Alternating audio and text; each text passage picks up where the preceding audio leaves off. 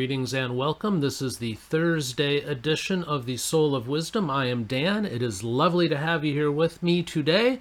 Producer wife Beth is still somewhat under the weather, unfortunately, so she will not be joining me on today's show, but hopefully she'll be able to join us again tomorrow. So fingers crossed for that, and good thoughts that hopefully she's starting to feel a little bit better here soon.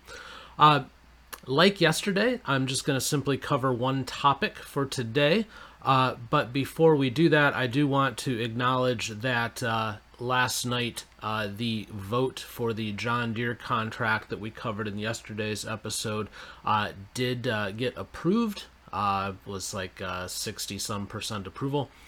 So they are going back to work, and congratulations to all parties there that they can get back on with business, and hopefully they have good success for many years to come, both labor and management there.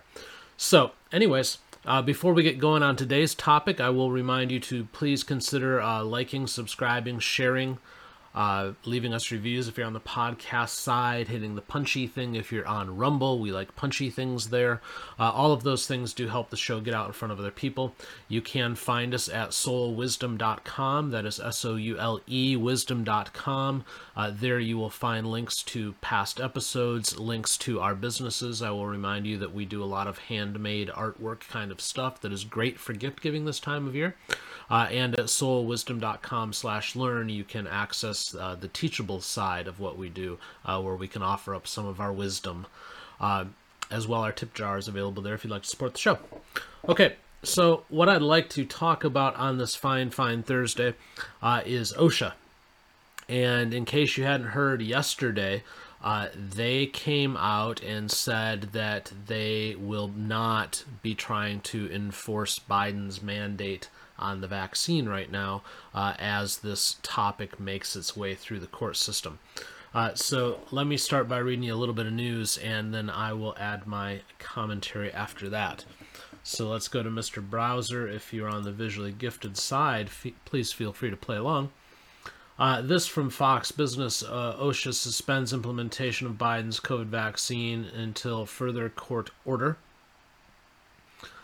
It talks about how the mandate was originally for employers with 100 or more employees. The Department of Labor, which oversees OSHA, told Fox News Wednesday the agency has suspended implementation and enforcement of the mandate while it remains tied up in court. In an update, OSHA said the U.S. Court of Appeals for the Fifth Circuit granted a motion to stay OSHA's COVID-19 vaccination and testing emergency temporary standard and ordered that OSHA take no steps to implement or enforce the ETS until further court notice. Statement adds, while OSHA remains confident in its authority to protect workers in emergencies, OSHA has suspended activities related to the implementation and enforcement of the ETS pending future developments in the litigation. Now, I'm also going to flip over to CNN. They had a similar article. But one of the things that, first of all, I believe is pointed out in both articles is that all of these challenges, and there are 34 of them, have actually been combined. They've been consolidated, and it's all been moved to the Sixth Circuit, which I believe is the same circuit that the Daily Wire filed their lawsuit in, and they were like the lead party. They were like the first in on challenging this mandate. So I believe it all got combined under the circuit court that they were already in, which I think will kind of keep them being the de facto lead on this one. But one of the interesting things, if I can, there it is, in the CNN article, they talk here about how liberal-leaning unions have joined in, arguing in some cases that OSHA's authority, they want it to go further and have a more stringent mandate even, and how they are filing suits in the more liberal-leaning courts in an attempt to try to have a different angle at this to keep the mandate in play. So there's a lot of interesting stuff going on here. First, I would say that the consolidation of all the different parties into one hearing is not surprising. It makes a whole lot of sense for the court to do it that way. As I understand it, it went to the 6th District under a lottery system. It's interesting that that district is reportedly more conservative.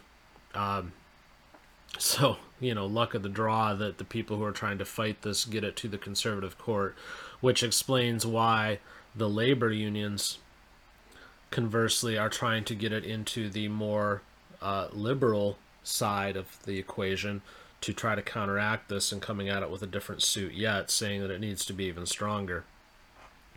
But I will say, here's my take on all of this. First of all, I want to state that here at the Soul of Wisdom, both the producer wife and I are not anti-vaccine. What we are is we are pro talk to your doctor. We believe that every person should have autonomy over what they do with their body and what medical procedures they go through. Now, granted, a jab in the arm is, in the grand scheme of quote-unquote medical procedures, not a super severe one, but it is a medical procedure nonetheless, and furthermore, it is an irreversible one. Once that goes into your body, you cannot take it back. So on that basis, we're believers that you should talk with your doctor, and then you should make the right choice for you, and that's how that should flow. We've said it on previous podcasts right here at the Soul of Wisdom Homestead. We have some people who are vaccinated and some people who are not. And in each case, that decision has come in consultation with a healthcare provider who, we worked through the pros and the cons with in each case. And we had cases where it made sense to do the vaccine, and then we had cases where, because of other medical stuff going on, it did not. So it's not so cut and dry as mandate that this happens. So I have concerns with that. I also have concerns with any kind of a mandate for some kind of a medical procedure, is that you should now make the employers the policeman on this thing. That makes no sense to me whatsoever, because I will tell you, as a person who has employed hundreds of people back before I went to work for myself, the last thing that I want to be concerned about is what medical stuff the employees got going on. I'm only concerned about it from the standpoint of what kind of time off do they need to be able to take care of their health needs. Beyond that, it's not my business. It has never been my business, and the last thing I want to do is have to go run up to people and say, did you get your jab in the arm yet? No? Okay, well, where's your test proving that you're negative? That is not what I'm there to do. In the case of running any business, I am there to run that business successfully enough that we make money. That's it. Businesses are just that simple. They're not there to police medical standards or social standards or anything else. They're there for a specific purpose, and that's to make money at whatever endeavor that business has as its mission. So I don't like that. There's also HIPAA issues here that nobody seems to talk about. HIPAA is so strict that every time I make a phone call to my wife's doctor, the one who handles her migraines, and we've been public about that, the producer wife has migraines, so sometimes I'm the one that has to make the call because she's not able to.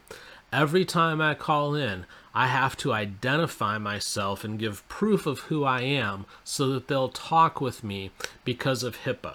And the only reason that I'm able to even give them proof so they'll talk to me is because my wife has signed off to let me be able to speak. And I'm her husband, and she had to sign all these things. But now we're saying that employers should be able to get in there and talk freely and demand answers on what an employee has going on in their health. I don't think so. So I think that's a huge, huge overreach. The other thing that I would say that's disturbing about this whole idea of a mandate is that it is simply a political move at this point. This, in my mind, has a heck of a lot less to do with the vaccine and a heck of a lot more to do with what tribe you're in and how we're going to try to control things. And the point that I read out of the CNN article, where they were talking about how the more liberal-leaning labor unions are now suddenly getting in the game and trying to file suit in a different direction to point out that it's not strict enough. They want an even larger mandate.